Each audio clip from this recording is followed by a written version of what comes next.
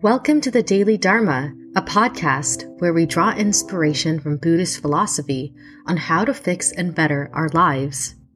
Join us as we dig through the archives of Buddhist texts, great teachers, and real life to grab an extra hit of wisdom to lift us up from the daily grind and find much-needed peace. Hi everyone, welcome to the Daily Dharma. In this episode, we're going to be talking about returning to your foundations and how daily and spiritual life are intertwined. The story that we'll be talking about today that explores this theme is called Red Bean Porridge, and it comes from the book My Heart is a Golden Buddha, Buddhist Stories from Korea by Dharma Master Seon Master Daehung. Here is how the story goes. A long time ago, there was a famous abbess whose teaching style was very different from other Buddhist masters. She didn't teach sutras, nor did she emphasize the many precepts that monastics must uphold. She left the affairs of daily life up to the synonyms themselves, and when she entrusted a nun with a particular job or assignment, she gave her complete authority to take care of things however she saw fit. In fact, there was only one thing she continually emphasized. Spiritual practice and daily life don't exist apart from each other. Everything that arises throughout our daily life is what we've previously made. It's been recorded within our foundation and returns to us one by one with a different shape. Every single thing arises from our foundation, so it is to there that we must return everything that confronts us. This is true regardless of whether something arises from inside or appears to come from outside of ourselves. You have to return every single thing to your foundation without the least attachment, and then let them melt down there. Do this, and the difficulties and hardships you face will melt down and come back as positive things. When the Sunims first heard of entrusting everything to one's foundation, they tended to think it was fairly simple and easy to practice. The nun who was in charge of the cooking also had a similar thought. Oh, of course, everything arises from our foundation, so that's where I need to return everything. What could be simpler? However, actually doing this in the middle of her life proved to be more than a little difficult. Not only were there a large number of sunims, which meant a large quantity of food had to be prepared, but the food could never be late. All of the dishes had to be ready when the meal bell rang and the sunims gathered. So the nun in charge of the kitchen was always tired. Moreover, on days of special ceremonies or memorials, there was so much work to do that anyone would need 2 bodies just to keep up with it all. The poor cook was forever trying to take care of all the urgent tasks that kept arising, and it often seemed that for every single one she resolved, 2 more problems and needs came to take its place. Entrusting everything to her inherent foundation was turning out to be harder and harder than the kitchen nun had anticipated. On top of everything else, she was cooking for a large group, so no matter how much thought or care she put into the meals, someone was always complaining. They didn't like the flavor, or it had no flavor, or it was too salty, or it was too spicy, and so on. At first, she was just hurt, but with time and fatigue, she found herself getting more and more resentful. What on earth am I working so hard for? Not one of them seems to appreciate what I'm doing. I'm up every morning before sunrise preparing their meals. Would it kill them to offer a word of thanks?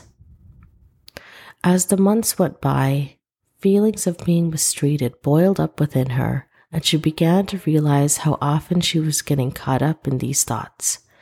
She remembered what the abbess had said about returning everything to her inherent foundation, so she redoubled her efforts to actually let go and entrust the things that were confronting her. Some time later, the kitchen nun was preparing the traditional red bean porridge that is served every year on the winter solstice. That was a lot of extra work that day, and she began to fall back into the thought that no one appreciated the work she did. Distracted by this, she built too big of a fire. The pot she used for the porridge was a huge one, cast iron and over 1 meter in diameter. By the time she realized that she'd used too much wood, the porridge had already reached the boiling point. Large bubbles began to rise to the surface and burst, splattering the nun with boiling hot porridge and driving her away from the pot. She stood back from a safe distance, just watching the bubbles as they continuously arose in the porridge. Suddenly, she felt like she had been hit by lightning. "Oh, those bubbles aren't coming from somewhere else. Every single one is rising from inside the pot, and I made it happen. All of the resentment and anger I've been feeling has arisen from how I used my mind. I'm the one who has made these things, and yet I kept blaming others. How could I have been more ignorant? Without a doubt, this agitation has been my foundation working to clear up my ignorance."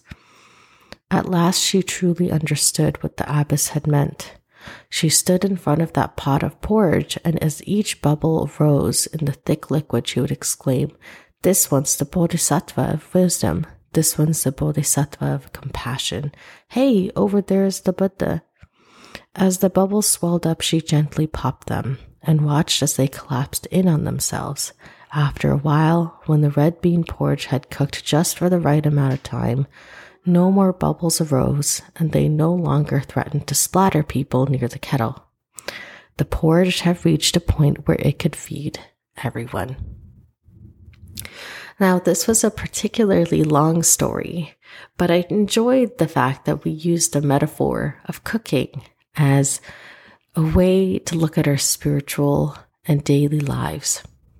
I would say the 3 key takeaways from the story are that, number 1, what happens in your spiritual life is no different than your daily life. In fact, your daily life is as equally important to your overall evolution and transformation as it is your spiritual life, because these things are a part of your whole being and your whole life. Don't discount your daily life. Observing it, reflecting on it, and understanding it, and being mindful throughout your daily life holds lots of insights and wisdom on how you can evolve and take the next step spiritually as well. Then the second thing that I kind of reflected on when reading this story is that everything you think, say, and do in your life comes back to you. That is what it means to return to the foundation. Of course, sometimes we can't help but feel things or say things or do things that are not according to peace and love and positive things in the world. But when these happen, and especially when these come back to us in different forms, through our own actions, things within our body and outside of it, that's where we have to have that extra dose of compassion towards ourselves. We need to understand that this is just the universe telling us and showing us the consequences of these actions, just like the bubbles in the red bean porridge, and to peacefully let go of them, because letting go is the only way to transform something into something better. And of course, the last insight is all about letting go. When things happen to us and return to us within our foundation, if we don't let go of them, they endlessly become bigger and bigger and more problematic. if the nun in the story had not chosen to let go of her feelings of resentment, they would have grown more and more painful until they began to dominate every single thought, every single action in her daily life. As a result, she chose to see her actions in terms of the pot and the boiling of the red bean porridge as a way to almost release all this resentment and bitterness. She found it cathartic. And just like that, we can also see that instead of continuing the cycles within us, the ones that we forged in the past, and letting them wreak havoc on our lives, both spiritual and our daily lives, we can choose instead to take the kinder, more compassionate path towards ourselves and let go of these things that, if we don't transform them into the peaceful feeling of letting go, can continue to haunt us forever. Once we transform the things that used to hurt us into peace, the peace comes back to us in multitudes, because it's not only bad things that come back, it's also good.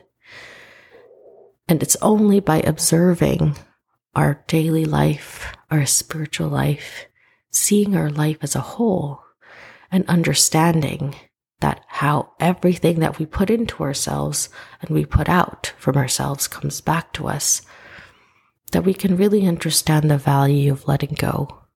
And letting go would transform everything into peace. Thank you so much for listening to this episode. I hope you enjoyed this story as much as I did, and I hope you have a beautiful and safe week ahead of you. Until next week.